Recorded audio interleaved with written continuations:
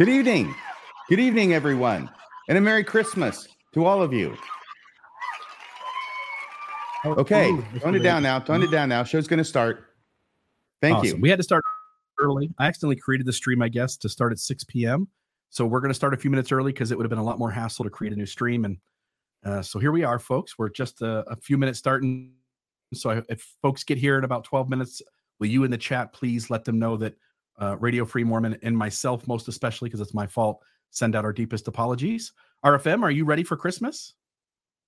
I am completely ready for Christmas. Very happy. I think tomorrow begins Yuletide on the first day of winter. Are you going to be taking one of those Yuletide logs and throwing it on the fire? No, I don't have a fireplace. Okay, me either. I don't have a fireplace. No, sorry. So I don't. But I do have this scarf. I do have a scarf, which I've put on in honor of the season, together with my Man Thing and Werewolf by Night t-shirt. Yeah. Awesome. I don't know anything about, is it something, what was the first word of Ted? It looks like Ted in the Werewolf, but what does it say at the beginning? Ted Salas. Ted. That's the name of Man Thing before he became Man Thing and injected himself with a bunch of serum and then drove off into an enchanted swamp and boom, instant Man Thing. 1971. Strange Tales, #1. Every superhero has their origination story of where their power came from. Exactly. Yeah. Well, I'm super excited for tonight. Folks, at 6:10, it is December 20th. I know, RFM, you like to tell folks the date. I think that gives people kind of a marker when they listen to these episodes much later. So December 20th, and we're here a few days before Christmas. RFM, would you like to tell folks about the Christmas show, the Radio Free Mormon Christmas special that is coming up here in a couple of days? Well, yes, hosted by Kraft, otherwise known as Mormon Discussions. And Mormonism Live, I should say.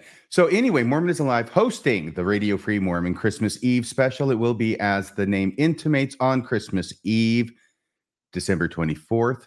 This coming Sunday, 6:00 p.m. It will begin Mountain Time, and then you can figure it out for yourself if you're not in Mountain Time. Where I live, it'll be 5:00 p.m., and other people will be at different times. However, hopefully, we'll all be able to get together. There's been an outpouring of enthusiasm for this show beyond what I even anticipated. And we have got, about 20 people, 20 notables and quotables, 20 luminaries in the post-Mormon podcast firmament who will be making appearances on the show to wish all of us a Merry Christmas and to share a bit of wisdom, perhaps a song, a chuckle, a bit of dance, maybe magic, I don't know. But it's going to be a lot of fun on Christmas Eve. And I hope you'll all join us. Yeah, I'm super excited. When I've been in the background watching all the folks in the text thread that you've been working out the details of this, I'm quite impressed of the list of folks that you've put together for a Radio Free Mormon Christmas Eve special. Yeah, and I am too. Believe me, I am just totally honored, flabbergasted. We're going to have a great time. Stay up with Radio Free Mormon and watch the stars come out.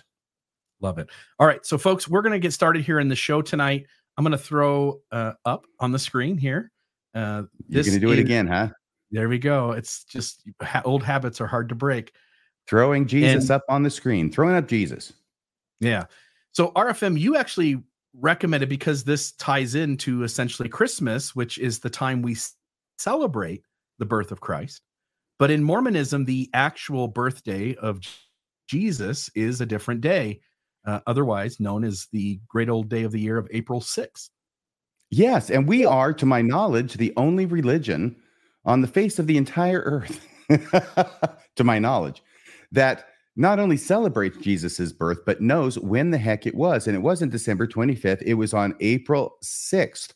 And when I joined the church in 1978, this was common understanding among the members of the church. Everybody who I've talked to who knows anything about Mormonism or has been a member of the church for any amount of time knows this. Everybody knows this. It's April 6th. That's the real birthday of Jesus Christ. And just coincidentally, it also happens to be the day on which the church was organized back in 1830. Yep. Yeah, coincidentally. Here we go. So I thought we'd start off with how the and I want to stop. I'm going to interrupt you immediately. I'm sorry. Yeah. The reason I'm interrupting you is because you didn't tell the whole story, Mr. Real. The deal is this, is that Bill had done a great deal of research into the subject a number of years ago even before Mormonism Live was a twinkle in Bill Reel's eyes. Yeah, 2014, 2 years after I started the podcast Mormon Discussion, we covered this subject. And by we, he means he did. He did. Yeah, I didn't do it. Right, me. But because it came up in a general conference, and I sort of had some inklings about this, and it gave me a great opportunity to dive deep into the issue. And we'll tell a personal story about my interactions with an apostle over another apostle's actions or teachings on this particular issue. And so that'll be a lot of fun. So let's start off by talking about how the teaching originated. And to do that, I made copies of my quadruple combination, right? You've got one, I've got one. These were the things that you and I read all like crazy and highlighted to death to know the gospel inside and out. And when I go to I only have a triple combination. I'm feeling deprived. You only have the triple. I had the triple, and I thought, no, I want to be a real LDS scholar. I need to have the quadruple combination. Yeah. I got a quadruple over there, but I get a hernia when I pick it up. Yeah. So I want to start, folks, by pointing to where this all goes back to, and it is section 20 of the Doctrine and Covenants. So the heading there is on the top left, verses 1 and 2 on the bottom left. And then I'll explain, we've got the topical guide and the footnotes there in the middle, topical guide on the right. But in section 20 of the Doctrine and Covenants, the date sometimes given for this, and we'll get into this as we get through the episode, but the date that is sort of understood for this revelation is April 6th, because the verse 1 refers to the 6th day of the month, which is called April. And the verse starts off, the rise of the Church of Christ in these last days being 1,830 years since the coming of our Lord and Savior Jesus Christ in the flesh. I circled the C, which is the footnote in the middle. If you go to C, it wants you to go to Matthew 1:18. It also says topical guide, Jesus Christ, birth of. I thought maybe there'll be something important there. So on the right-hand side is the topical guide. Under that, Jesus Christ, birth of. And all it's saying there is that Jesus's birth is mentioned in verse 1. So there's nothing really significant there. But this is, I bought this back in like the 90s, but this would have been the 1979 edition of the quad because it hadn't been revised between those years. At least not, I shouldn't say that. Maybe the Old Testament is that way, but maybe the other one is a little newer with like Boyd K. Packer and Bruce R. McConkie updating things. But regardless, this is it, the scriptures that I used back in the 90s that I still own. Anything here? Otherwise, I'll move on to the next. No, you go. You keep going. Now, did you mean to read all the way through verse 1, or were you saving that for later? Oh, we can read through it. The Jesus Christ in the flesh, after he says the year, it being regularly organized and established agreeable to the laws of our country by the will and commandments of God in the 4th month and on the 6th day of the month, which is called April. Well, there it is right there, Bill. It's as plain as day. Jesus was born on April 1,830 years before 1830, which means 1 BCE. It is. It's cut and dry, isn't it? We can just call it a show. And I just want to know, we're not going to do anything with this, but this is the image of the early manuscript of section 20. It was originally called the Church Articles and Covenants. I love how they ran out of space to write covenants and they had to make the last 4 letters really small because they were running out of paper. That happens to me all the time, and they don't even have erasers. Yeah, and you get the very same thing on the bottom part there, which is the next page, second line, being 1,830 years since the coming of our Lord and Savior, Jesus Christ in the flesh. And then it continues to go on with the revelation. This is the day the church is organized. This is when in New York, they get at least 6 names on the paper, but there's more people in attendance. I believe they're meeting in the Whitmer cabin, if I'm not mistaken, and organizing the church. Now, there is some disagreement about maybe where that occurred, I think, but most of the church historical references point to it being at the Whitmer cabin. And this is the day the church is organized in 1830 to essentially initiate the church and to begin to roll the kingdom forth. Yes, and this is in the handwriting of John Whitmer. Is that correct? It is believed. Yeah, we'll get to that here later, but when it's a very important point. The belief is that this is John Whitmer's handwriting in this doctrine. He was in charge of organizing the revelations. He actually does a really good job of keeping them in the order that he was asked to do. Section 20 is one of the few ones that he put out of order, but this is supposed to be John Whitmer's handwriting. Yes. And on this one, I just want to note, in the 19th century, nobody takes Doctrine and Covenants, section 20, verse 1, to mean that Jesus was born on April 6th. So the top paragraph is essentially saying, and this was in LDS Living's magazine as they were trying to talk about this issue about Jesus's birth date. And they say that from Joseph Smith on through Brigham Young, John Taylor, Wilford Woodruff, Lorenzo Snow, not a single prophet, seer, or revelator makes any comment that indicates that Jesus was born on April 6th and also the year of 1 BC. What they do note is that Elder Orson Pratt proposed the date of April 11th in 4 BC as the Savior's birthday, but Elder Pratt's suggestion of April 11th never captured any attention. Nobody really followed up on it, and it sort of just got forgotten. And then B.H. Roberts felt that the passage in Doctrine and Covenants, section 20, verse 1, did support the year of 1 BC as Jesus's birth, but he never expounded on it having anything to do with the day. And in 1901, a Christmas message from the first presidency, President Anthony H. Lund, mentioned that April was the month he preferred as the birth for the birth of the Savior. And I think that's a funny phrase, because I don't think we really should have any notion to prefer what things should be in terms of historical facts. That seems like a strange thing, but it stands out to me, RFM, and I want to get your thoughts. It stands out to me that if April 6th was bandied about at all, it would come up in the midst of conversations where LDS leaders are suggesting other days for the birth of Christ. Well, as I said, when I joined the church in 1978, this was the common understanding, and I think it still remains so amongst the majority of Latter-day Saints today.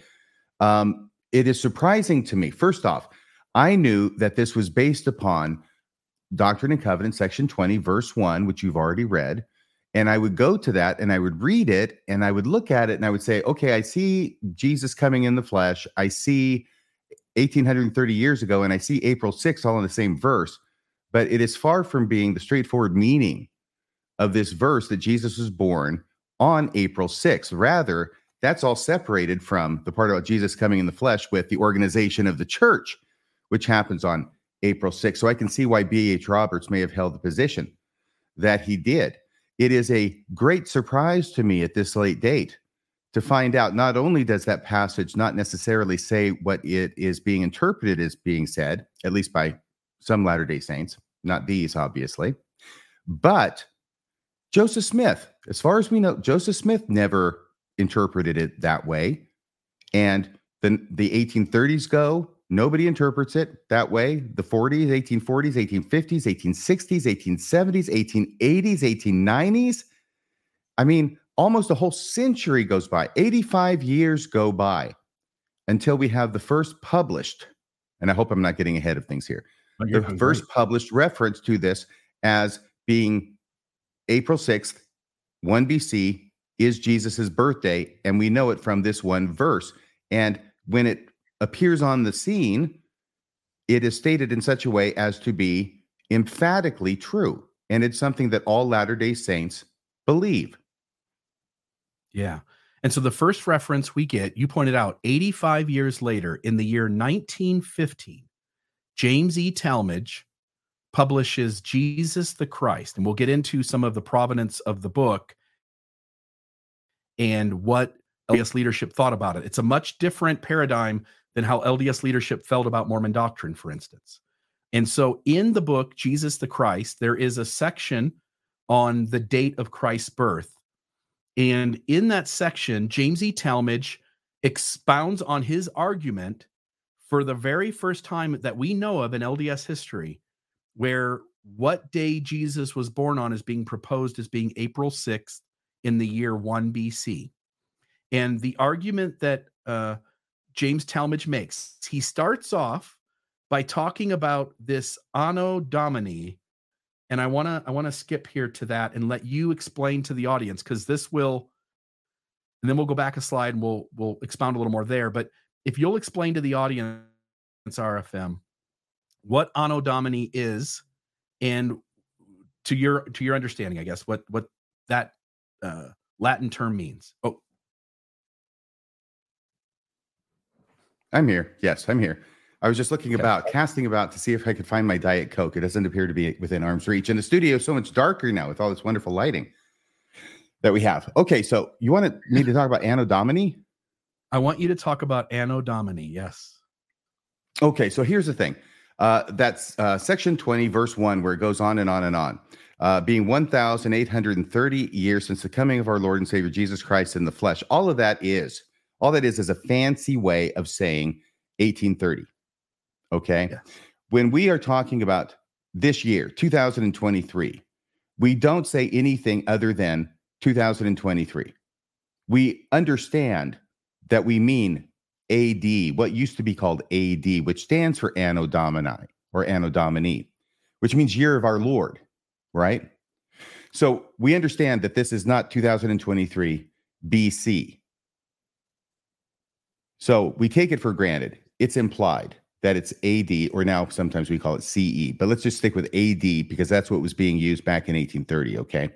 So AD, that's implied. And AD itself is an abbreviation for Anno Domini, which is Latin for the year of our Lord. And another way of saying that is since, our Lord and Savior came in the flesh. So really all this is in verse 1 of section 20 is an elongated and very fancified way of saying it's 1830. Once again, it says the rise of the Church of Christ in these last days being 1,830 years since the coming of our Lord and Savior Jesus Christ in the flesh. Yeah. And we know that the Anno Domini or Domini, I got there at the very top left of the page on the screen. The words that, is it Dionysus? I'm sorry, was it Dionysius? Yeah. He was the guy who changed the calendar. He's the one who comes up with this calendaring system. And the exact phrase that he used was 525 years since the incarnation of the Lord Jesus Christ. And so I'm going to go back a slide here. What James Talmage does is he references the Dionysian calculation. He goes into detail on it, going like, hey, there's this guy, and he was the one who decided on this calendar. You see at the bottom there, the common account called Anno Domini.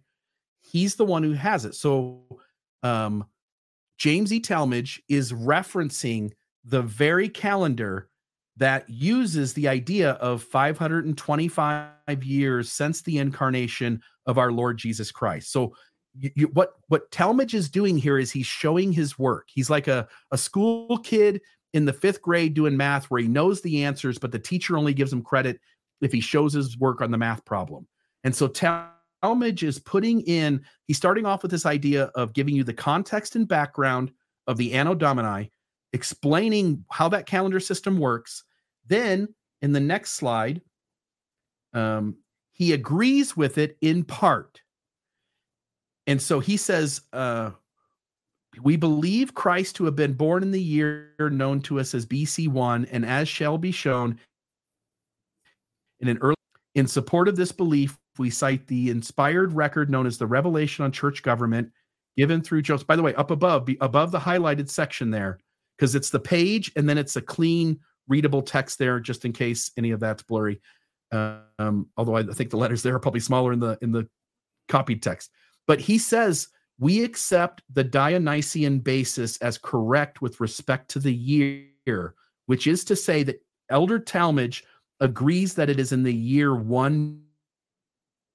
And notice he even says it, the rise of the Church of Christ in these last days being 1,830 years since the coming of our Savior, Jesus Christ in the flesh. He recognizes that section 20, verse 1, uses the same Dionysian calendaring language that is found in the Dionysian calendar. Yeah, it's the one we use now.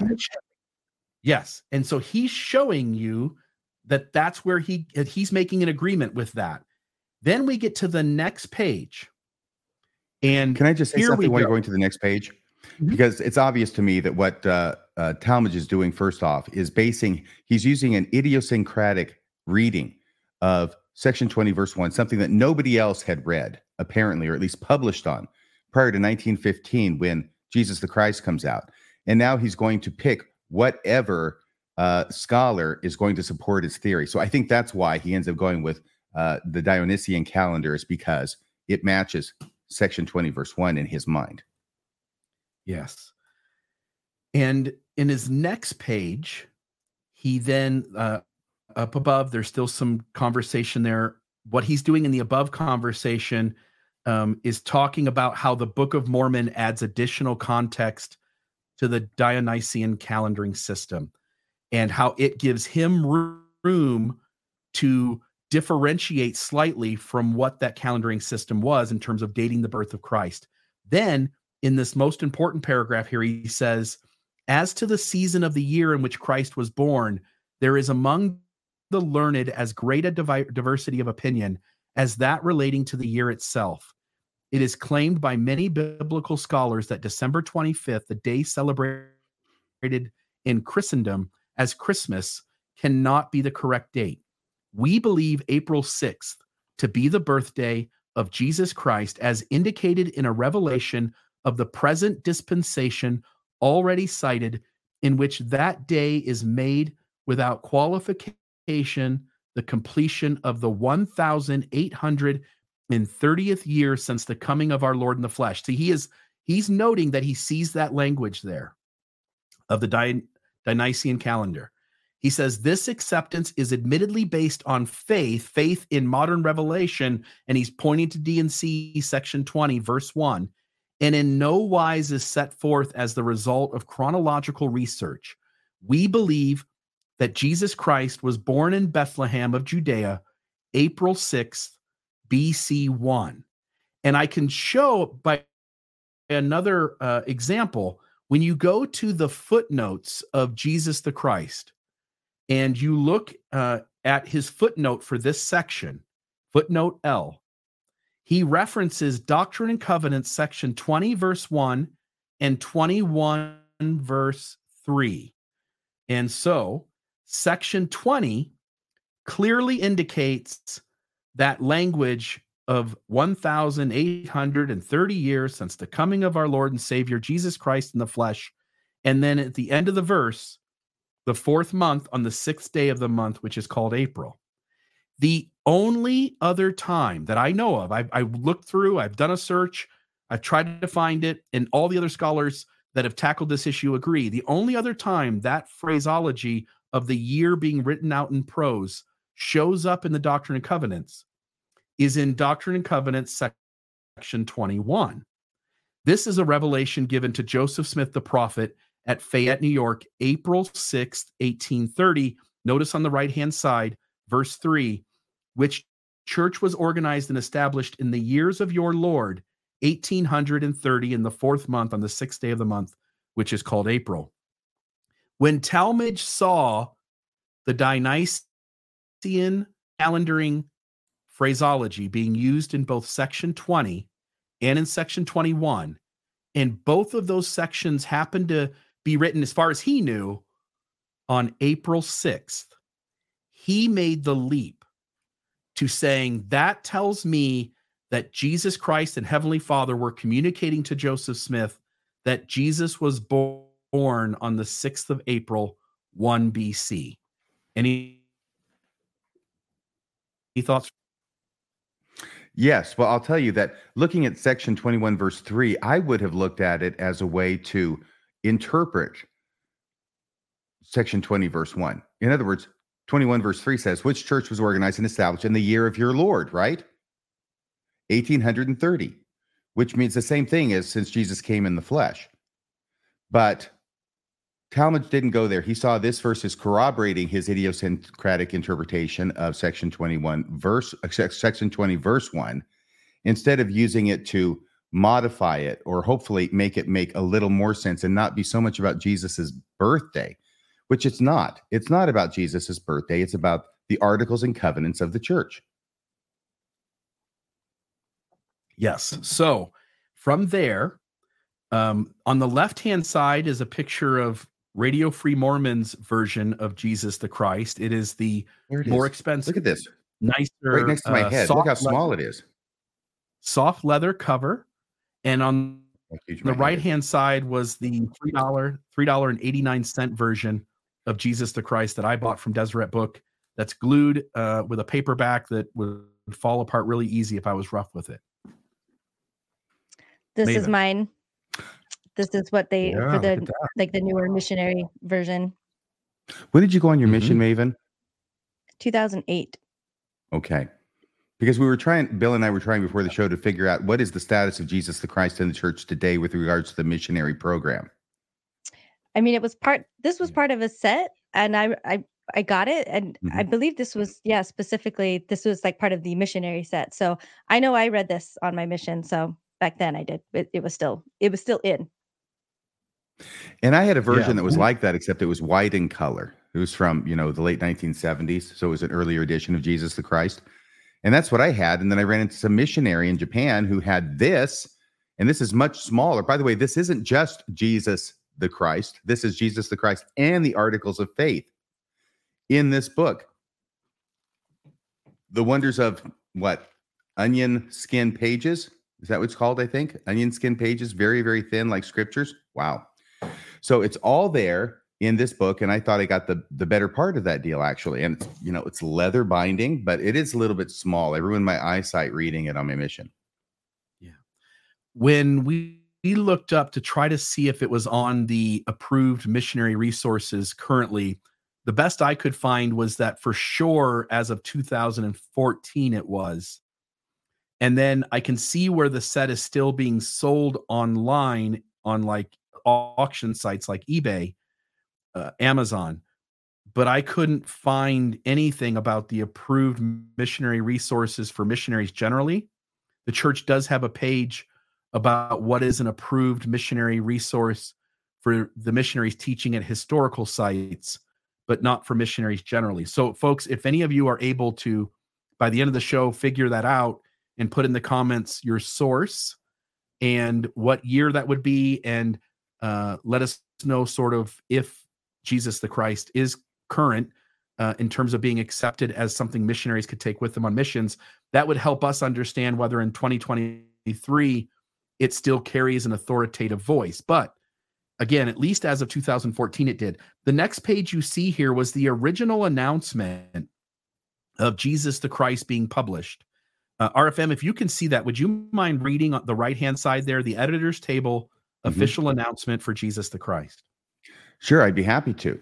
The whole thing or just the red line part, right? Either way. I'm good with either. Okay, I'll just go. This is first off signed by the First Presidency. This is a remarkable book, and this is the background that led to it, even in the 1970s and 1980s. Jesus the Christ had a singular status in the LDS church. It was not one of the standard works, but it was one of the books that was sanctioned for missionaries to read. It was considered to be authoritative in its doctrine, in its pronouncements.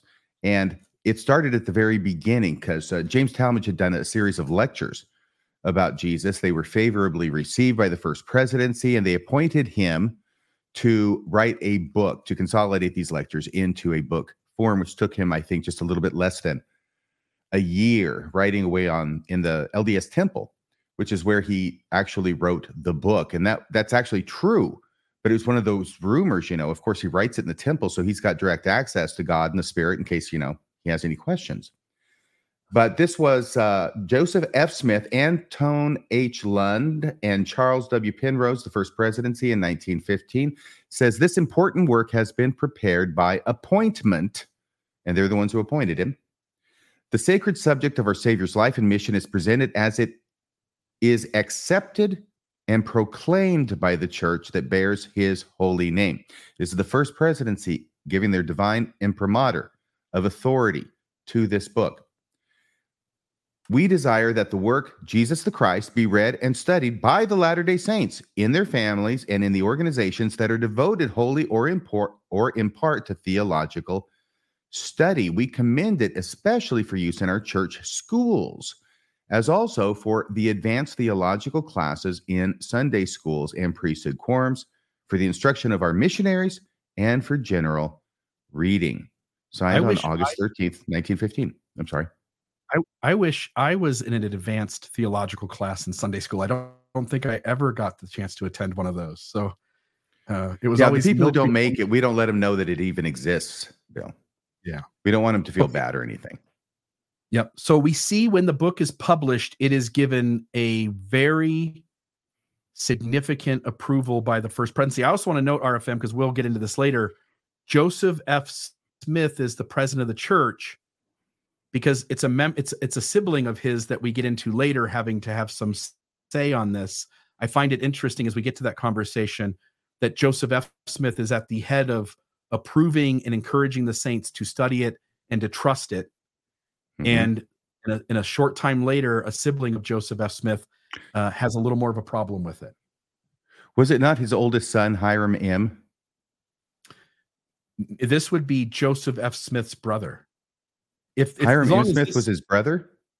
Joseph F. Smith and Hiram M. Smith were brothers, then Joseph Fielding Smith would be the son of Joseph F., obviously, and then Broussard, who we'll get to a little bit later as well. Okay. All right. So then that was then. Sense. Now let's talk about now, currently on the church's website. You can go to the church's website today and you can read this. That's where we got it. So it seems as though this would be the current stance of the church. RFM, would you mind reading the underlined and red squared off portion of this page? I tell you what, let me just introduce this by saying this was on the 100th anniversary of its initial publication. So it had been 2015, was 100 years after 1915. Maven, can you read the red line stuff? Because I want you up on the screen. I can't get enough of your disco lights. I'm thinking about calling you Disco Maven. Okay. I just got to make it bigger so that I can see it. Okay, just the red part or the square? The red lines and the red square will be sufficient. Okay, so the red lines just say remarkable book by request of the First Presidency. Is that what you want me doing? Okay, so these are just the parts we're picking out. If you're listening, then you're missing a lot in between. Okay, so it was described as a remarkable book written by request of the First Presidency.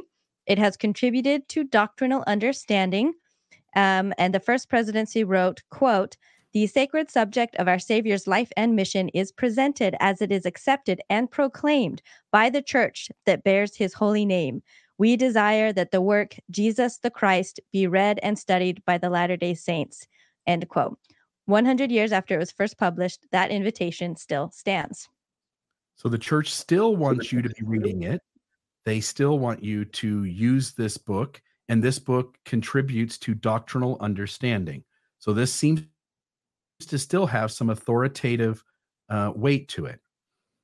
And then I was just asking, we talked about this a few minutes ago, but approved missionary resource, last we knew it was, couldn't find anything that said it wasn't today, couldn't find anything that showed that it was either.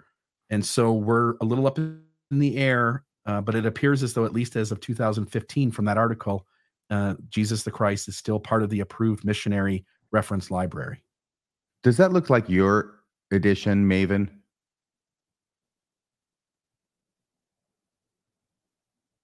Yeah. Yep, it's the same one. It is the same one. Okay. It's part of that set, exactly. Yeah. Yeah, and that's the case of the amazing shrinking missionary library, because when I went on my mission in 79, it had 10 books in it. And one was Jesus the Christ. My dad's, he was 85, 86, I think, and his, I think, was 6 or 7, so not quite 10. I don't think, anyway. It was rainbow colored. Does that sound familiar? Was yours? Yeah, like I hated those pastels. I hated those, but I didn't have those. I had black print on white covers, paperback. Okay, so the pastels came later. I just remember that. I remember seeing it growing up in my dad's house. Yeah. And on the binding, it had gold with red letters. Yeah, when you say pastel, it was like the pinks and purples, but kind of in a green and a blue. There was a pastel blue for Teachings of the Prophet Joseph Smith. I remember that one because I still have that. So I put a picture here. I asked AI Art to make a picture of Jesus during Christmas time reading Jesus the Christ. And so there he is. Jesus is taking in his own life, checking the doctrinal understanding to see if things hold up. He seems to be mildly pleased with what he's reading. So now I'm looking forward at some point to reading Radio the Free Mormon. Yeah. So I can find out about me. And when I was born, Free Mormon. I may be surprised at the date I was born. Yeah, some people prefer it to be certain days, and their preference is what counts. So here we go. Now I want to talk about how the teaching perpetuated. So Talmage sees the language in section 20 and 21. He thinks he has a light bulb moment. He thinks he sees something that no one else has seen before. He connects the dots, and he assumes, for the whole church, by the way, because if you read his language, he says, we believe. He assumes for the entire church that Jesus was born on April 6th of 1 BC. And so the first presidency have his back on this. Yeah. Because they read it. Presumably they read it before they said, this is great. This is how we believe in Jesus. Yeah.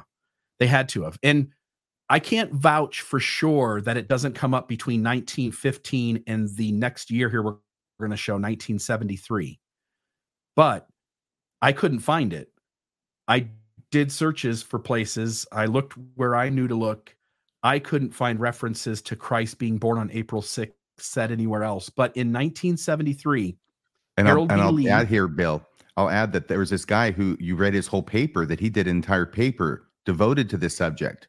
And you remember his name. I don't, but he couldn't find any until 1973. Yep. And so 1973. So now we're what? You said another 58 years later. So 85 years after D&C 20. And then another 58 years later when Harold B. Lee decides to perpetuate what James E. Talmage had given. Now remember, 58 years, and I don't know how old Harold B. Lee is at the time, but he's somewhere in his probably 50, 60, 70. He looks like a 60, 70-year-old man at least.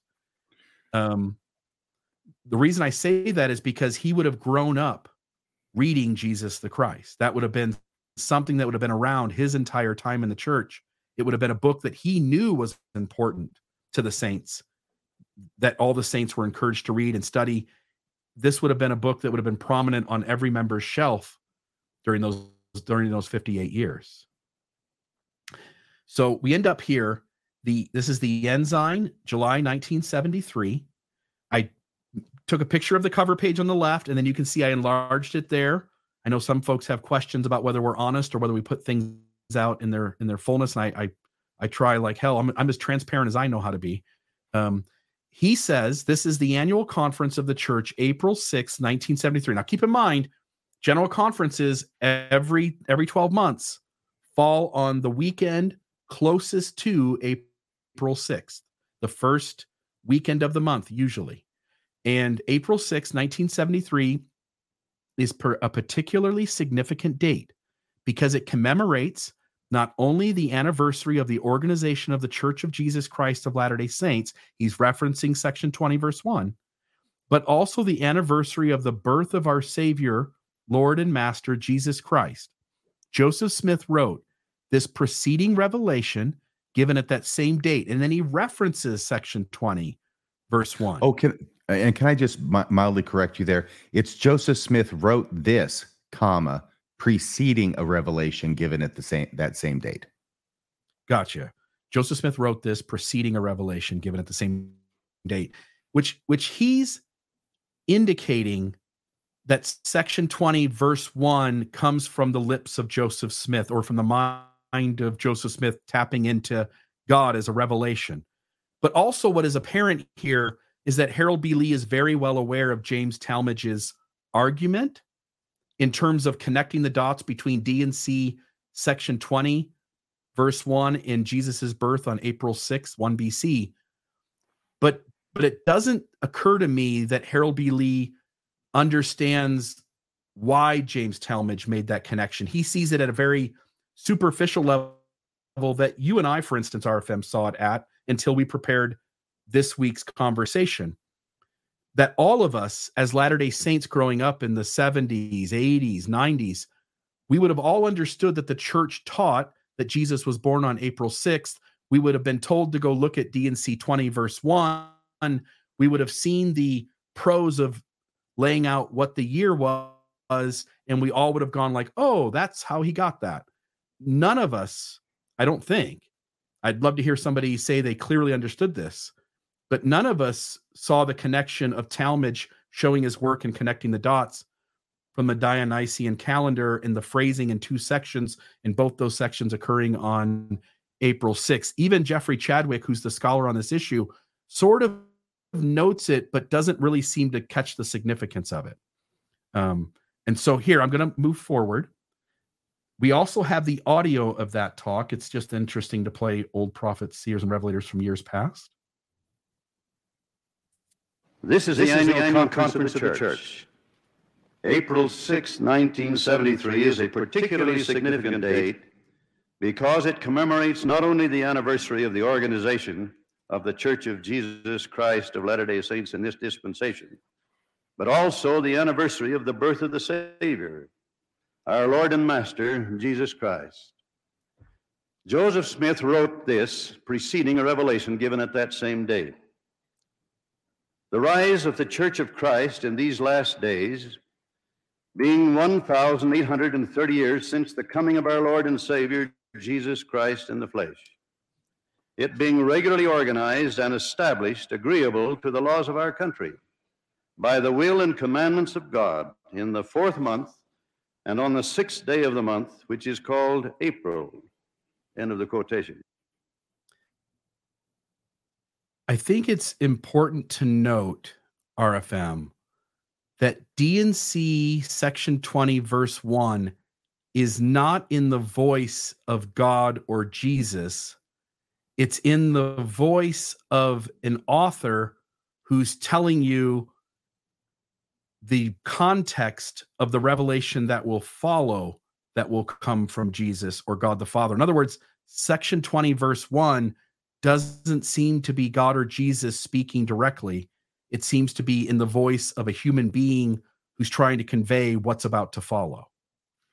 Right. And it's also obviously from the perspective of a citizen of the United States, because it goes on to say, once again, 20 verse 1, it being regularly organized and established agreeable to the laws of our country. Now, unless Jesus is an American, it's unlikely he would have spoken those words.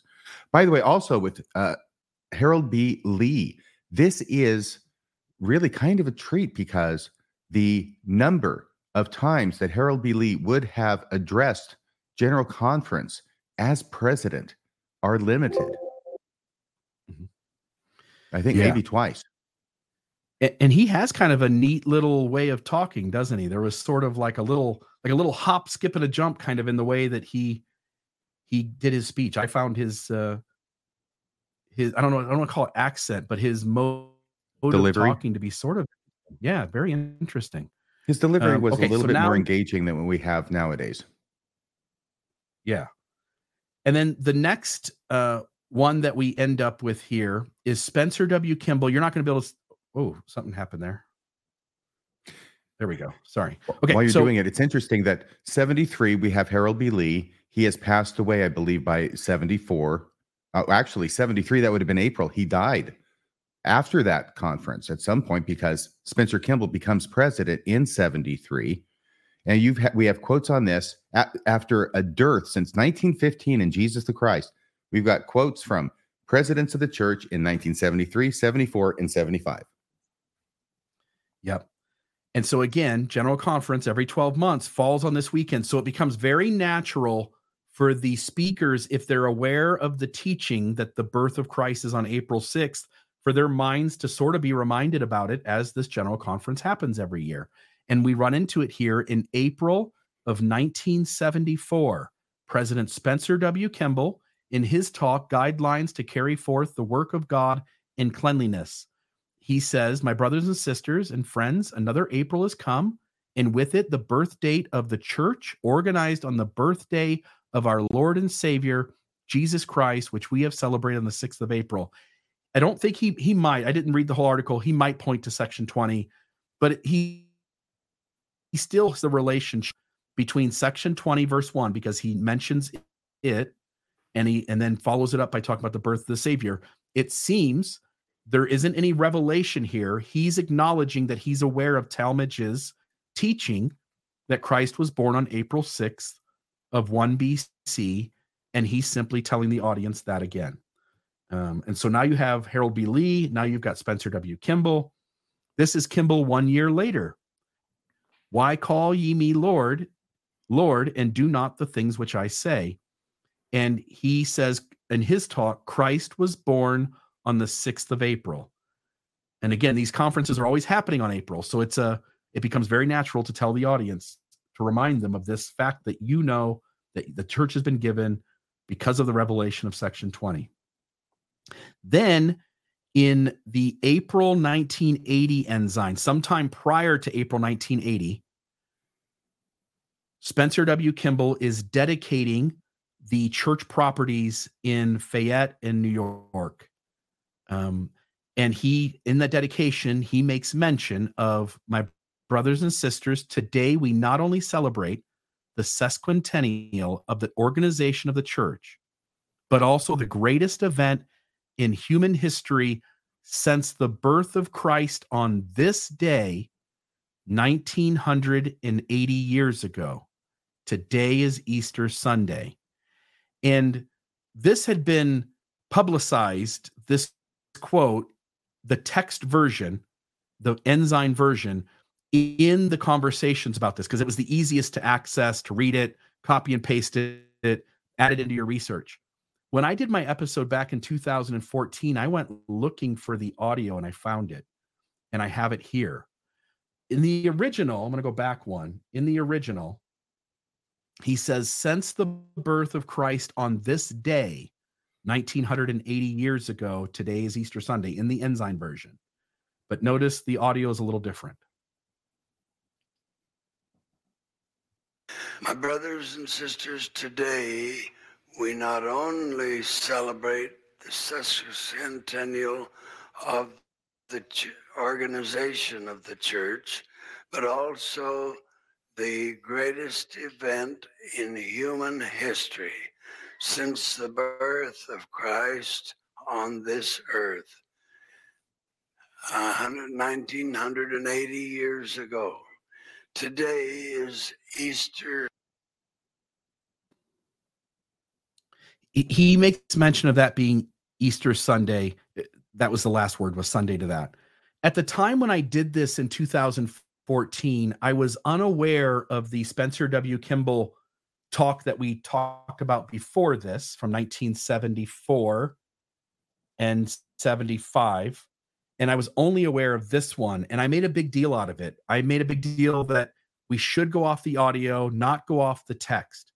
I'm going to apologize here to anybody who listened to that episode back then, because I'm going to make a correction. Now that I know that Spencer W. Kimball taught it on multiple occasions, I think the more likely explanation is that he said it wrong. And when I watched the video of him giving his talk, it looks like no offense, it looks like an old man who's not really reading his own talk that he wrote, but rather reading something that's been written for him. And I could play it again, but folks, you can watch it again. You can pause here and go back and watch it. If you watch it, he is constantly stumbling, and you can see his eyes trying to follow the words that he's supposed to be reading. And he seems to be goofing it up. So I think the more likely explanation is that it should have said this day, 1980 years ago, and that this actually is another evidence of LDS leaders perpetuating the teaching that Christ was born on April 6th. Right. And at a minimum, it shouldn't surprise us if that is what Spencer Kimball meant when he said this, since he's on record twice before in 75 and 74 saying the same thing. Correct. And even if he didn't mean to say it this time, it's obvious that was his position because of 74 and 75. Yeah. One of the cool things that happened back in 2014 when I did that episode is that FAIR ended up making corrections on their site. And so the highlighted pieces there are two pieces that were not there originally. Those were additions made in 2014 when I was doing an episode on Mormon discussion discussing this issue. And so I just want to note they're acknowledging as well that there are changes. And I agree with them at this point. President Kimball's address was printed with different textual details than those of his oral remarks, as is not uncommon when preparing addresses for publication, the original author may make and approve changes. I have the feeling that the text is a corrected printing of what he intended to say in the audio, but didn't. You agree with that, correct, RFM? Yes, and I'm looking in their footnotes for any reference to the 74 and 75 statements by Spencer Kimball. I'm not seeing them. Maybe I'm missing them. No, maybe we'll come back in a year and we'll see those there, because they would actually bolster their argument. And so I actually anticipate that maybe they'll add those. Yeah, I think it would Another hurt their picture argument here. because I think FAIR's trying to get away from April 6th of 1 BC. Yes, and we'll see that here later as well. The more times that prophets, seers, and revelators perpetuate a bad argument, the less likely those leaders really do have any ability to discern things and understand truth from error. This picture raises the question, what do you get for the guy who has everything? I would probably suggest that he go to xmoshirts.com and buy a Mormonism Live t-shirt. That would be my thought. That's So, a great. I bet Xmo Jesus shirts. doesn't have one of those. He doesn't, but he shouldn't, because he's listening, because he listens everywhere. Yeah. And then we're the voices in Jesus's head. We see this come up as far as I know. Well, go ahead, please. No, I'm sorry. You freeze from time to time, and it concerns me. I'm worried you're having some kind of an episode. I am really sorry. I'm running into some issue with my Rodecaster where the phone calls don't work at times. And it seems like I'm having this issue. The other thing we ran into today that Maven's kind of rushing behind the scenes to handle is that when I did the Mormon news program Monday, if I had my audio off and I did have the audio on for my screen share, it wouldn't play. Nobody could hear anything. So I had to leave my audio on. And tonight you're getting an echo. So Maven's switching it back and forth, but it's actually doing what it's supposed to do. And so she's got to kind of correct it. Whereas the other night it didn't do that. So I'm thinking maybe you have a Holy Ghost in the machine.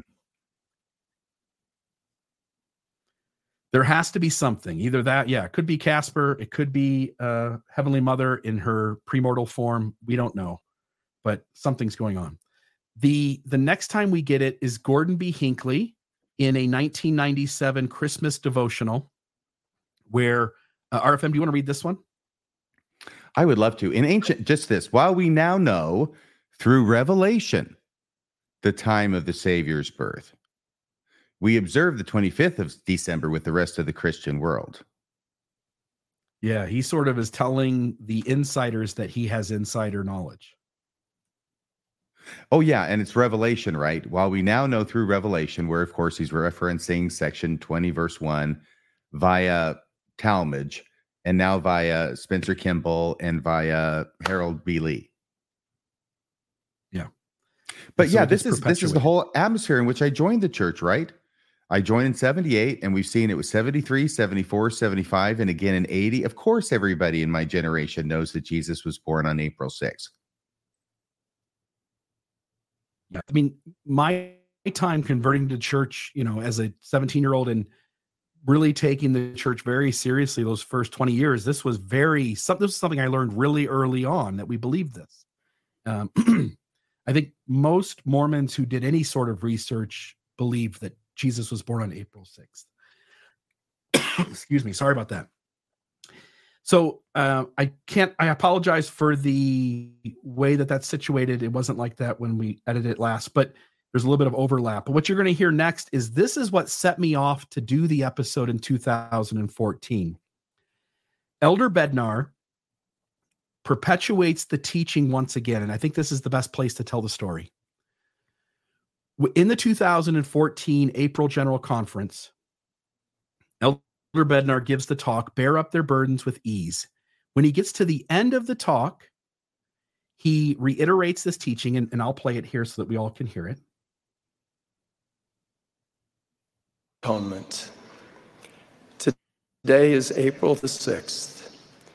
We know by revelation that today is the actual and accurate date of the Savior's birth.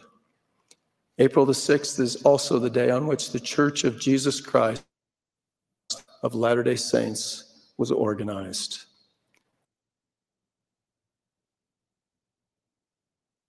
Had read enough. What's that? I'm so sorry. You were frozen, and I was trying to just fill the space, but you go ahead. Sorry.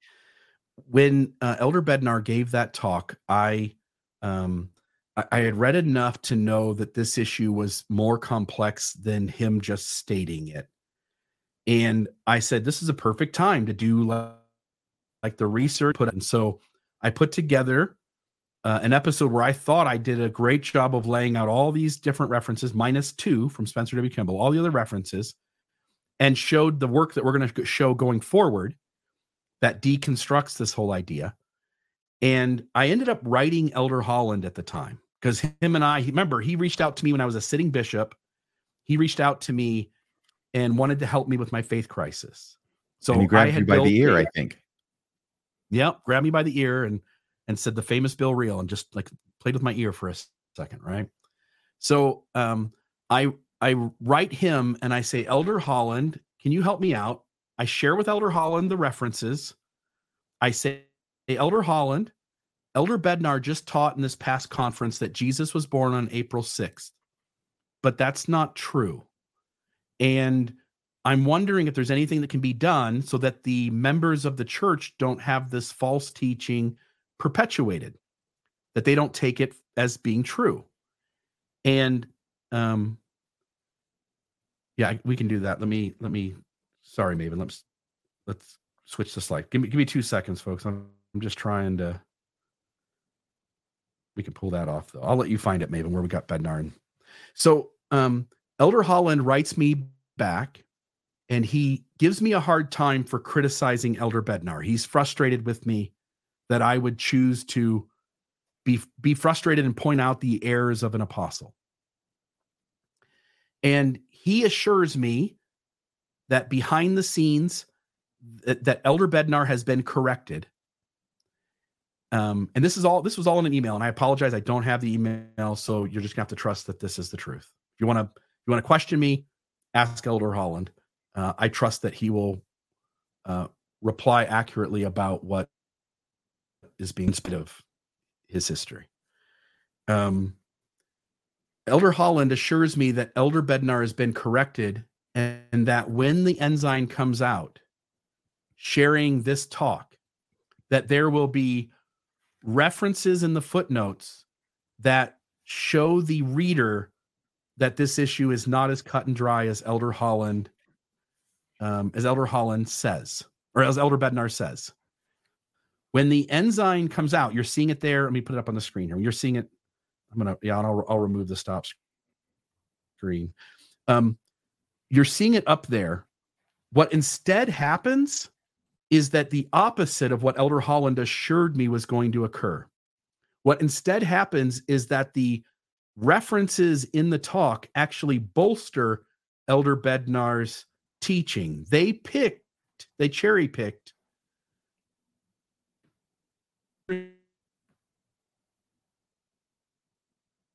of the church or the reader that Jesus, and they ignore any material. It was almost like Elder Holland on the front end said, Bill, you're right. We're going to fix this. And on the back end, it was a giant middle finger from the church to Bill Reel in 2014 saying, there, showed you, make it look even more true that Elder Bednar is right. So then Yes. So that no amount of bolstering Elder Bednar's talk makes the teaching true. No amount of bolstering Harold B. Lee's talk makes it true. No amount of bolstering Spencer W. Kimball or James E. Talmage makes this true. And it will start to unravel. Let me get there. Okay, it will start to unravel now at this point. So now we're going to deconstruct this. First off, I'll turn the time over to you, RFM, to talk about the contradiction of years. Right. April, there's two things going on. There's the date and there's the year. There's the April 6th and there's the 1 BCE. Both of them derived incorrectly, I think, from section 20, verse 1. Now, the year, I think, drove the conversation in a scholastic sense, because as far as April 6th go, I mean, how are you going to say that's not the right date for Jesus to be born? He was born someday, assuming he was born at all. He was born one day. Why not April 6th? It's as good as any other day. It would seem to be unfalsifiable. However, the year of 1 BC was commonly understood until further research was done and people began to understand, and this is not new, believe me, but that Herod the Great, who figures, of course, in the story of Jesus's birth and was obviously very much alive at the time he was born, at least according to the gospel account where he directs the wise men, or the wise men come to him for directions, right, as to where Jesus has been born. So Herod is a contemporary of Jesus, the end of his life at the beginning of Jesus's life. However, Herod, we know from good records, the Romans were good at keeping records. He was a client king of Judea, and he ruled from 37 BCE to 4 BCE because he died in or around, well, in 4 BCE. Like I say, they have very, very good records. And Augustus, the first Roman emperor, was his patron. So if that story is correct, and it hinges upon that if, that the one about in the Gospels and Herod and the wise men, then Jesus had to have been born before Herod died. He couldn't have been born after Herod died, which means that Jesus must have been born on or before 4 BCE. And when I say on 4 BCE, it would have been before Herod died in 4 BCE. And although there are scholars who are all over the place on dates and years on this, that is, I think, the general scholarly consensus about Herod. And so if this story is correct and Herod and Jesus were contemporaries, then obviously Jesus could not have been born in 1 BC. He had to be born at least 4 and maybe 5 or 6 BCE, which is where most scholars land as far as the year goes. Yep. And then the next thing we run into is where the leaders of the church start to sort of, and again, this isn't chronological at this point. I'm working in terms of the level of opinion in support versus against. And so President J. Reuben Clark, in the book Our Lord of the Gospels, he says in his preface that many scholars fix the date of the Savior's birth at the end of 5 BC or the beginning or early part of 4 BC.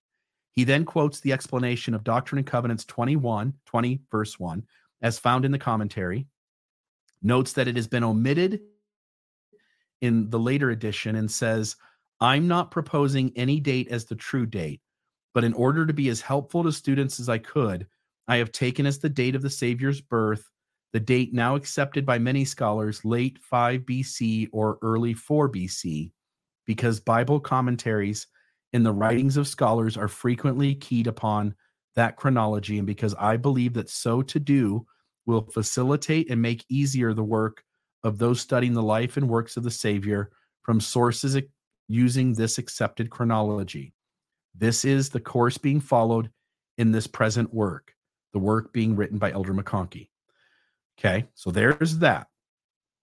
Then we end up with Elder Hiram M. Smith. I'm sorry, Bill, that being just minorly confusing at the end. So what you're quoting there is Bruce R. McConkie, who himself is quoting from Reuben J. Clark's book, The Lord of the Gospel, Our Lord of the Gospels, right? I guess so. Right at the bottom, you have the end of the quotation marks from Our Lord of the Gospels, and it says, this is the course being followed in this present work, i.e. the work being written by Elder McConkie. Yeah, I guess, assuming that Elder McConkie writes the preface to this. So I'm going to just hold off. Not the preface. He's writing in something else. But anyway, regardless of that, Our Lord of the Gospels is written after 1915. So there is definitely people with different opinions than Talmage's. And they're not coming out in direct opposition to him here. But this is definitely saying, I'm not going to propose it. J. Reuben Clark was a member of the First Presidency. He's writing a book about Jesus, but he's not going to propose any date. Yes. And we end up with the next one being Elder Hiram M. Smith. Now, this is interesting because I was pointing out earlier, Elder Hiram M. Smith is the brother, I believe, of Joseph F. Smith. He's the sibling of Joseph F. Smith. And remember, Joseph F. Smith is the prophet of the church when Jesus the Christ is published. Elder Hiram M. Smith is an apostle in the church at the time. So 1 year after Jesus the Christ is published, Hiram M. Smith, brother of the prophet, a member of the Council of 12, says in his Doctrine and Covenants commentary, he says the organization of the church in the year 1830 is hardly to be regarded as giving divine authority to the commonly accepted calendar. There are reasons for believing that those who, a long time after our Savior's birth, tried to ascertain the correct time, erred in their calculations, in that the nativity occurred 4 years before our era, or in the year of Rome 750. All that this revelation means to say is that it was organized in the year commonly accepted as 1830 AD, Rome 750 equivalent as indicated to 4 BC. Hiram M. Smith seems to get it immediately. He seems to recognize that Talmage is overreaching in his interpretation of D&C 20 verse 1, and he seems to recognize that that language of 1830 years since the coming of our Lord in the flesh is only a way to say 1830 AD. Right. It seems so interesting that it comes so close to that. Yeah, and to clarify the record, I just went ahead and Googled it to make sure. Hiram M. Smith, the middle initial M, standing not surprisingly for Mac. Hiram Mac Smith. He is the oldest son of church president Joseph F. Smith. He's not his brother. He's Smith's brother. Yes, he's the oldest in the family. And he passes away in 1918, in January of 1918. So only 2 years after this book is published. Thank you. Yes. So Joseph, again, with polygamy, you never know if it's a half brother. We'd have to check on that. But at the his very mother least, was Edna Lamson, apparently. Okay. So Hiram M. Smith and Joseph Fielding Smith would have been at least half brothers, if not brothers. Yes. All right. Then we get to Bruce R. McConkie. Bruce R. McConkie in The Mortal Messiah says, we do not believe it is possible with the present state of our knowledge, including that which is known both in and out of the church, to state with finality when, in which year, the natal day of the Lord Jesus actually occurred. And then he went on to observe in a footnote, what is the date of our Lord's birth? This is one of those fascinating problems about which the wise and the learned delight to debate. There are scholars of repute and renown who place his natal day in every year from 1 BC to 7 BC, with 4 BC being the prevailing view.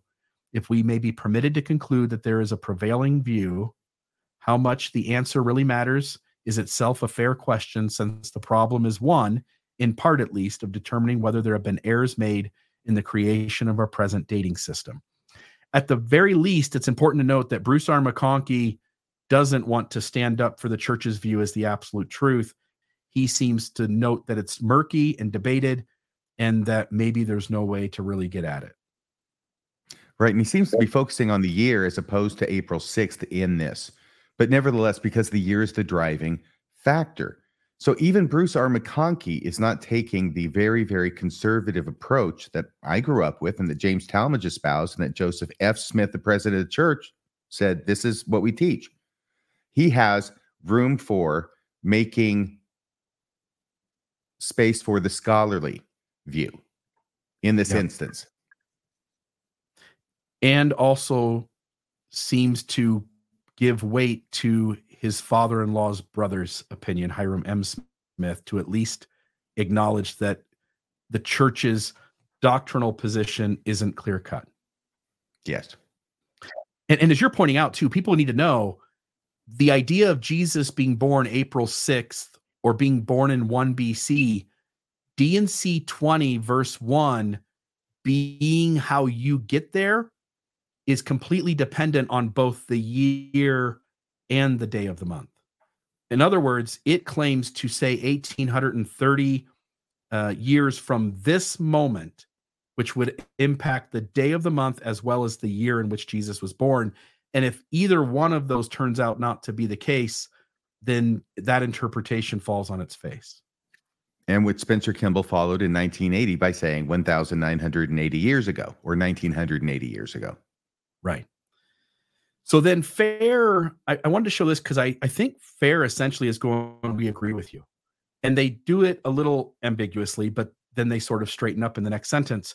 They say it's unclear, however, if these remarks, all the remarks behind Elder Bednar and everybody before, it's unclear, however, if these remarks were based on revelation or on personal interpretation. Elder McConkie would have been aware of both leaders, yet does not seem to have regarded their declaration as official statements of revealed doctrine.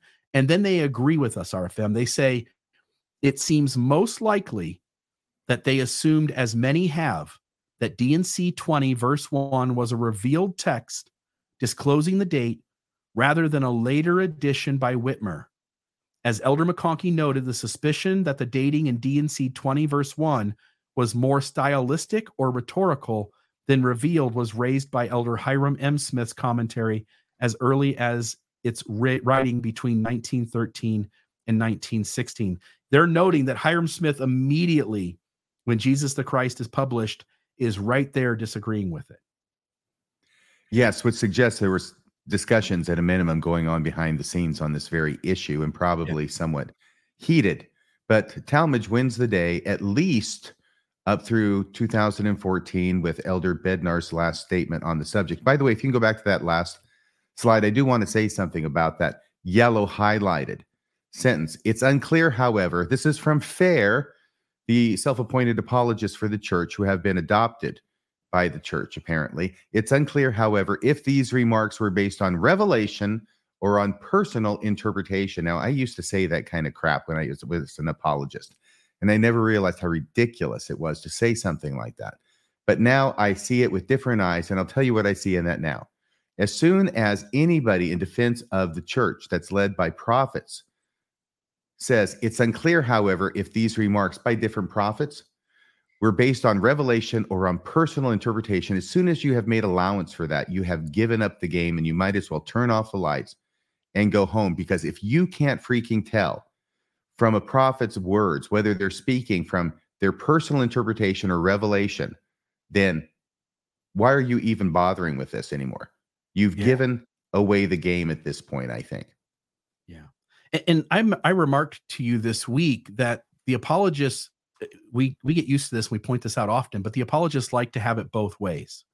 And so in this particular instance, they're saying like, well, maybe there's a revelation, maybe there isn't, we don't know. So let's leave room that it is, or that it isn't, but we don't know for sure. And so they come down on the side, it seems most likely that those prophets weren't acting as prophets. They were misunderstanding D&C section 20 verse 1. But they do this the other way too. And the one instance I brought up to you was Gordon B. Hinckley, when he gave a talk back in around probably 2000 and whatever, say 2010, somewhere in there. I don't know when he died. Do you happen to know the year? But anyway, late 90s, early 2000s. Elder Hinckley, just before there was a recession in the 90s, made a comment that I'm not prophesying here, but you ought to have your house in order. And when a recession hit 4 years later, or whatever it was, the apologists run out to go, that was a prophecy. That was a prophecy. He's a true prophet. He saw it coming. Yeah. In spite of the fact of him saying he wasn't prophesying, they took it as, he was playing word games. He didn't want to say he was prophesying, but he was prophesying. And yeah, he wouldn't want anybody to take it seriously and like get their house in order or anything. No. So apologists sort of like to play it whatever direction works in favor of the church. And in this particular instance, I think they knew that they couldn't hang on to this argument that D&C 20 verse 1. And the best thing they could start to do is distance themselves from it. It is strange because when you say it's unclear, however, if these remarks were revelation or personal interpretation, you sort of say it's 50-50. But then in the very next sentence, you say it seems most likely.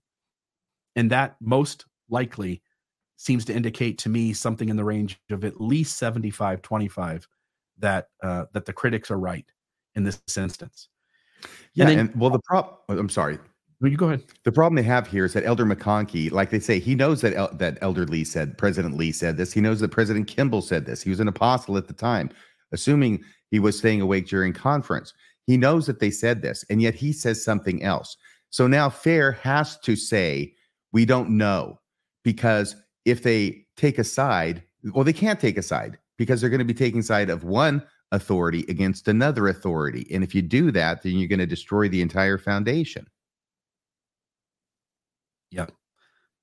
Okay. So then we end up with back to Revelation book 1. You put this in here, and I'm going to let you speak to why this and the next 2 slides after it are important. Oh yeah, really quickly here. So a lot of this interpretation of section 20 verse 1 is meaning April 6th is the day that Jesus was born. It's based upon the idea that that's the day that the revelation was received. And yet, when we look at the historical record, it seems to have been received 4 days later on April 10th. Okay. So this is, I think it's Revelation book number 2. And it's Revelation book 1. This is written by John Whitmer. And down here at the bottom where you see the fancy writing, okay, if you can go to the next slide, that's where it begins. What we have is section 20. And now you can see it's circled at the bottom. And over here where it's transcribed, Church Articles and Covenants, received in Fayette, Seneca County, New York, April 10th, 1830. That's what it says there in the handwriting in the original that I cannot read from here. But it is transcribed. It's April 10th. It was received April 10th, 1830, given to Joseph the seer by the gift and power of God. And then there's a line that's marked out, and then it goes to the next page where it will continue with the familiar language of, drum roll please. Are we at the next page? Should have showed up. I clicked on it. This is interesting. There it is. Yeah, it should be. The rise of the Church of Christ in these last days, being 1,830 years since the coming of our Lord and Savior Jesus. Okay, etc. And it goes on. So the fact that it was actually apparently received April 10th, about April 6th, seems to take away some of the force about how April 6th, it must mean that that is Jesus's birthday. That's all I had to say about that. Yeah. And yes. And there was conversation, and I think we'll see this in one of the graphics here going forward, but this revelation is believed to have been started in terms of Joseph Smith receiving things about it in language that would eventually make it into the revelation as early as 1829. And then we have this sort of date in which the formal revelation is received or at minimum finished. And the date we have for that, as you pointed out, is April 10th. And hence, even the idea that this happened on April 6th, the day the church was organized, is at a minimum unclear, and at worst, not the day anyway. So even if it was a revelation, it's not April 6th, perhaps. Okay, so there's that. Another picture of Jesus with some stuff there. And then I wanted to note, in my quadruple combination, this is the heading for D&C section 20, Revelation on Church Government, Revelation on Church Organization and Government, given through Joseph Smith the prophet, April 1830. Preceding his record of this revelation, the prophet wrote, "We obtained of him, Jesus Christ, the following by the spirit of prophecy and revelation, which not only gave us much information, but also pointed out to us the precise day upon which, according to his will and commandment, we should proceed to organize his church once more upon the earth." You and I were talking about that there were scholars and apologists alike pointing out that God allegedly had told Joseph Smith that this is the day I want you to organize the church. And you and I were sort of wondering where they were getting that. It seems like this is the idea here, section 20 in this sort of heading. But this isn't the heading that's in your scriptures today. This is. Section 20 now says, if you go on the church's website and look up section 20, instead of what you see there on the top, what I just read, you now get this one. So this says, Revelation on Church Organization and Government given through Joseph Smith the prophet at or near Fayette, New York. Portions of this revelation have been given as early as the summer of 1829. That's not April 6, 1830. The complete revelation, known at the time as the Articles and Covenants, was likely recorded soon after April 6th, hence the April 10th date that RFM just told you, the day the church was organized. So even if Talmage was right, he was wrong. The prophet wrote, "We obtained of him, Jesus Christ, the following by spirit and revelation." And it basically says the same thing from that point forward. But you can see that the church itself is correcting the historical record in a way that contradicts James E. Talmage's interpretation of D&C section 20, verse 1. Then the actual earliest printing of D&C section 20 was in the Painesville Telegraph. This was in April, April 19th to April 1831. And I just want to note here, there's a bunch of things on the screen. The only things that I think are important for this conversation is the footnote at the Joseph Smith papers on the bottom left notes that it is prose, the prose of 1,830 years. It's a way of writing out the year in a fancy way. And then the top left, I think this was something you put in here, RFM. D&C 20 verse 1 was added later, probably by John Whitmer, and is not a revealed date of Joseph Smith. The Joseph Smith Papers Project agrees that Whitmer most likely wrote verse 1 of section 20 as a precursor to the revelation that followed, rather than Joseph Smith dictating a revelation that said what was in verse 1. And we know that because go ahead, RFM. I was just going to say that John Whitmer wrote it down in that book where he showed the handwriting in 1831. That's where he's writing it down and transcribing the revelation. So that helps me understand how it is that John Whitmer could have written the heading of it that looks like it's a part of the body of it, when actually the Joseph Smith papers thinks that was actually written by John Whitmer as an introduction to the revelation when he transcribed it the following year in Revelation Book 1. Yes. And I believe Doctrine and Covenants section 21, which is the revelation received on April 6th, has that prose of the year up in the preface that verse 1. And so now we're going to sort of wrap up here.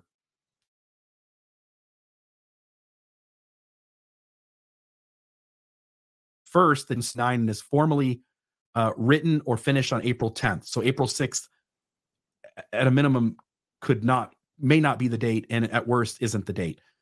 The voice of verse 1 is someone other than Christ or God. It's the human author or dictator speaking, not Jesus or God addressing the audience, because it talks about our Lord and our country. And that indicates that it's the human speaking, not the divine. Number 3, almost certainly this portion was written by John Whitmer as a preface, including introducing the revelatory parts rather than a God-revealed revelation as verse 1. No revelation beyond D&C 20, verse 1 exists to bolster the claim. What I mean by that is, take D&C 20, verse 1 away. No prophet, seer, or revelator has ever intimated that there is any other way in which they came to that knowledge. It doesn't exist. LDS Church, Fair Mormon Apologist, if you think there is another revelation out there that substantiates this claim, I would love to have it. If you don't have one, you can't suggest there is one. That's not a fair game. I could say there's a dinosaur underneath my bed, but if we don't go look, if we don't present him, nobody's going to believe that. You can't make up the story that there is a revelation and say maybe we'll get to it one day. Maybe because if the church has one, there's no reason why we wouldn't have it in the historical record in some way or fashion. Okay, so there's that, and then lastly, all leaders seem to be pointing to Talmage in some way, either explicitly or implicitly, and his interpretation of D&C 20 and 21. Any argument or any thoughts on any of those 5, RFM? Yes. Interestingly, now with Elder Bednar, who's the last journal authority to have mentioned this, it's almost 10 years ago now, 2014, but he made it quite explicit in the references. First off, they put references. They didn't put Talmage in the references. They put D&C 21, and then they put all these other references that we've gone over of church authorities who agree, from Spencer Kimball to Harold B. Lee. And the thing is this, okay? Now that we've done the research and we know what's out there, we know that there are at least as many quotes on the other side of that equation. And come on. First off, Bednar didn't look all those up. This is the people who were looking it up in order to put it in there, and probably in response to Elder Holland, who was talking in response to getting the phone call or the email from you, Bill. So they're going to buttress this. They know perfectly well that there are those other quotes from other authorities, whether it's Hiram M. Smith or Bruce R. McConkie, who are saying differently. They don't include those in the references. All right. This is, once again, the church giving you only part of the story, the part that they want you to know and understand. They're not going to give you all of the information. The second thing I wanted to say had to do with, once again, that quote from Fair Mormon about, well, we don't know. We can't be sure if this is revelation or if it's just personal interpretation on the part of the authority who's speaking. And that reminded me of the old joke that I heard back in junior high school, Bill, which is, do you know what the difference is between a quart of milk and a skunk? No. Well, remind me to never send you to the store for a quart of milk. So, in other words, if you don't know the difference between a skunk and a quart of milk, I'm not going to send you to the store to get a quart of milk. If Fair or any of the church apologists or any church member or any church authority can't tell you whether the church and its leaders and its prophets are speaking by way of revelation or personal interpretation, then, remind me not to send you to the store to get any personal revelation.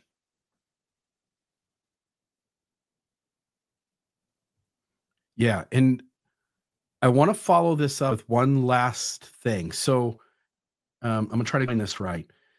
One is that there's that Dionysian calendar where I was going to try to find the wording of it here. Yep, here we go. Let me F11, go back one.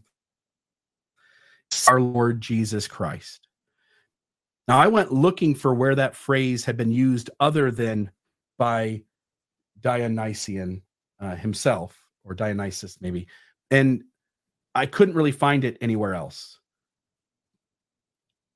Also, with the John Whitmer phrasing of "since the coming of our Lord Jesus Christ in the flesh," that phrase doesn't exist out there. If you put that in quotes and search it on Google, you won't find tons of documents that have it. It doesn't. It seems to only be present in 3 places. Doctrine and Covenants, section 20, verse 1. Doctrine and Covenants, section 21, up in the preface. And if we're to believe that John Whitmer wrote that, wouldn't it be strange if that third reference happened to be in John Whitmer's personal journal? Oh my goodness. It is. Look at that. John Whitmer, Book of John Whitmer. I shall proceed to continue this record, being commanded of the Lord and Savior, Jesus Christ, to write the things that transpire in this church, inasmuch as they come to my knowledge in these last days. It is now June the 12th, 1,831 years since the coming of our Lord and Savior in the flesh. In other words, this is the nail in the coffin. John Whitmer uses the same language in his personal journal around a date far away from April the 6th, 1830. And he uses the exact same language that he uses in D&C section 20 and in D&C section 21. And he's the only human being on the planet that uses that language. Hence, it is statistically significant that both Joseph Smith papers and the scholars say that is almost certainly written by Whitmer. And the third time we find it used, the only time outside of those 2 sections of the Doctrine and Covenants, We find it in John Whitmer's personal journal, and it cannot be connected to April 6th. The church needs to stop teaching this. It needs to remove all references to it, and it needs to not claim that Jesus was born on April 6th unless they can produce a revelation that none of us are aware of. James Talmage and his interpretation of D&C 20 and section 21 are not going to get it done. Anything from you, RFM? I thought you were going to say this is the nail in the coffin, that we know that Jesus was born on June 12th. No, it could be, though. You could use this to show that Jesus was born on June 12th. Applying James Talmage's methodology, that means he was born on June 12th. And then he was born on two different days, April 6th and June 12th. It's a miracle. And actually, yeah, in the same year, though. 1 BC. Yep. And then I wanted to show one little last thing. This is Jeffrey Chadwick. This is a great article, by the way, if you want to go do a bunch of reading on this issue. And by the way, in the footnotes of this episode on YouTube, you will find all of our research, all of the hyperlinks to various websites, articles, books, blogs, original sources, so that you can follow the trail with us. Jeffrey Chadwick says in his article, without detracting from the overall revelatory importance of D&C section 20 as a whole, it appears that this verse, which is part of the initial heading of the section, is not a part of the revelation proper. If the Lord were speaking in 20 verse 1, one would wonder why he would speak of the coming of our Lord, and as RFM pointed out, and of the laws of our country.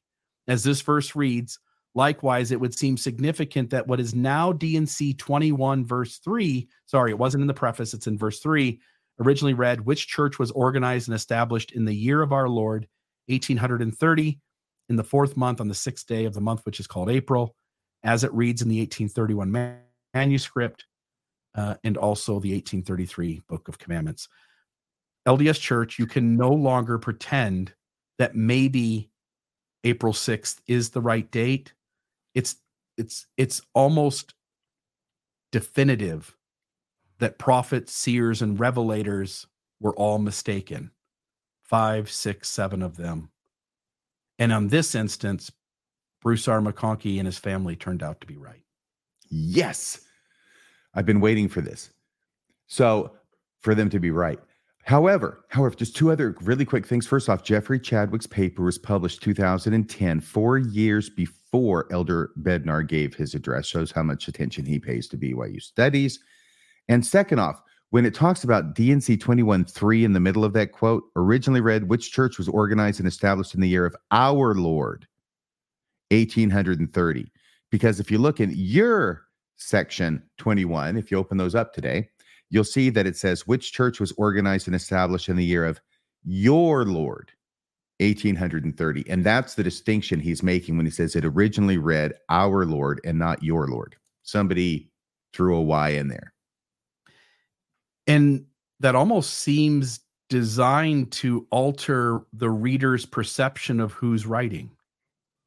Almost intentional, if not intentional, right? Like it seems pretty intentional to change whether it's first person Jesus or first person human versus listening to third person Jesus, or writing something before Jesus even communicates. Yeah, what a difference a Y can make. Yeah. Yeah, imagine if they only did the MCA. Why ask why? All right. That's all I've got. We can go to phone calls unless you've got anything else, RFM. Oh my gosh, I think I've gotten a headache from all of this math. And I think, Maven, you will have to come onto the screen, I think, for us to do calls.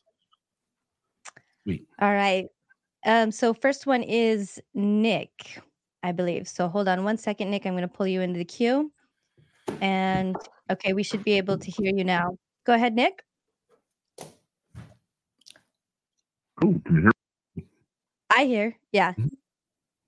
Okay, looks like we're getting a confirmation. Go ahead. Okay, this is guy dude. And my question was kind of surrounding why the emphasis on the importance of birthday or discovering reading Revelation on the birth of Jesus opposed to reading Revelation more important, especially Maven, Are you it's guys so choppy. I can't make it out. I'm wondering Yeah. if you can mute yourself on the roadcaster, if maybe he'll come through more clearly. I feel like we've got a 45 played at 33 and a third. Yeah, and I'm a little worried this might be James Raphael or something under I know. the guys. He's trying to make you feel good about how bad your voice sounded, Bill. I did catch that. It's Guy McDude. So I'm sorry that I'm going to go ahead and mute myself on the roadcaster. If you can try one more time, go ahead now. Oh, one more time. Can you hear me any? It sounds worse than what people were saying I sounded like in the show. So Probably my condition. Okay, I think I'm gonna have to drop this one. We have another caller. From what we'll Guy try was to saying take that. before, if I can just say, I think that he was talking about something about why is there so much interest in this? Why is this so important? And I'm sorry, because I was trying to, put pieces of words that were coming through, Guy, together. Hopefully I've come close to what it was that you were talking about. I think that this is fascinating, not just as a historical subject of how this came to be, but also why it is that it's so attractive to members of the church to be in on the secret that Jesus was really born on April 6th, such that they will go to these lengths and stretch the interpretation of certain verses in order to get there. And I think there's just something very attractive for regardless of what group you're in, about thinking that you have the right answer, that you're in on the secret. You guys know what the right answer is. And it becomes doubly attractive, I think, when the rest of the world thinks the right answer is something else. They're all wrong. They think it's December 25th. Only we have the real knowledge, the secret knowledge that Jesus was really born on April 6th. And as meaningless as it might seem to the casual observer, it becomes very important to, I think, the identity of the group. Yeah, and I'll add to it. I think this is one more issue when you say, like, how did the 1978 revelation come about, and how did church leaders falsely attribute curses and premortal valiancy or lack thereof? And then you look at like the LGBT issue and the church over 100 years or 100 years quality, or that various behaviors that were one form of what they saw as sin would lead to another form of sin. And then you'd have things like the Book of Abraham. It's the writings of Abraham written by his own hand. And it turns out that it's actually not connected to the Egyptian papyrus at all, other than there's this catalyst. And then you get this issue. And again, a host of 100 others. You're trying to build a case to show that prophets, seers, and revelators are inept, that they time and time again open their mouth, teach a thing, only to have that thing turn out to be false. And I think the examination of the birth date of Christ is one more instance of prophets, seers, and revelators being wrong generation after generation, saying things in conference, telling you that it's the truth. And eventually, if you're willing to go there, and I'll read that here just a second, because I'll still kind of address this anyway. If you're willing to go there, the reality is these guys don't have the evidence of actually being accurate enough that you should place your life and your resources in their care. Okay, Guy McDude, I think they are speaking to my question now, which was why the emphasis and focus by prophets, seers, and revelators on something so important instead of modern dilemma. So sort of another side of this, which is, why did these guys give two licks about when Jesus was born? Well, even the littlest of facts, if you know it and no one else does, it gives credibility that you're the true church led by prophets. It seems, and it's an easy one that no one's really going to battle too hard. And it's an easy one in that no one can really demonstrably prove you're wrong. Like, you could claim, I know that Jesus was born on July 13th, and nobody can really dispute that. So it gives you a way to say, I get revelation and nobody else does. Right. Okay. Do we want to try another phone call, Maven? See if that one doesn't sound like Darth Vader. And Yeah. This is Levi. All right. Levi, can you go ahead and give us a quick something? This is Manny. Got the same name, but I looked it up on Amazon. It's not really important. I know the date, but a strong told me that way. I'm sorry. I'm gonna I guess guys thought I was now bad. I'll have to also figure out something with the screen. So I guess if you guys have questions, maybe put them in the chat. But the quality is just too bad. Are we I'm getting so pranked sorry about tonight? that. Yeah. Is that what's going on? No, no, it was clicking like it's done before with Bill. It hasn't clicked with me, but I could hear the clicking, and then just the quality is. I'm not sure why, so I might have to do some tests on it. So again, caller, I do apologize, but I think we'll have to end this section for tonight. Sorry. Sorry, I everyone. did mention to you, Bill, at some point that the problem with Elder Talmadge. Now he's a very intelligent individual. Okay, he's a very, very smart guy. The problem is that number one, intelligence is generally defined, as I recall, as being the ability to connect dots between different pieces of information and see relationships between them and that perhaps other people have not seen. So the more intelligent you are, the more dots you're going to be able to connect. Now, the problem is that if you're really, really intelligent, like I think Elder Talmadge probably was, you can get to the point where you start connecting dots that never, ever should have been connected in the first place. They have nothing to do with each other. And that's when you realize you've gone beyond actual rationality. Your genius has taken you to a point where you're connecting dots that don't connect. And I think that's what he may have been doing with section 20, verse 1.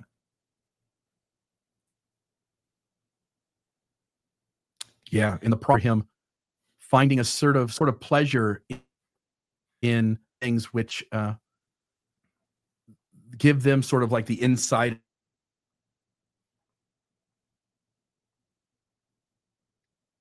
up with then is prophets, seers, and revelators over a long period of time being just flat out wrong about something. And then the church having to defend it from that point forward when truth seeking requires that you admit when you're wrong. Yes. Oh, and one other thing we didn't say, but I'll just go ahead and add it here as we're closing, since apparently I have the only good sound system, me and Maven, that's working tonight. Right. But no, I cannot underscore enough how important Jesus the Christ was as a book when I joined the church and when I was on my mission. When I was on my mission in Japan, you could read the standard works. There are only two other books in my mission that you were allowed to read, and they were both by Talmage, and one was Jesus the Christ, and the other was the Articles of Faith. That was it.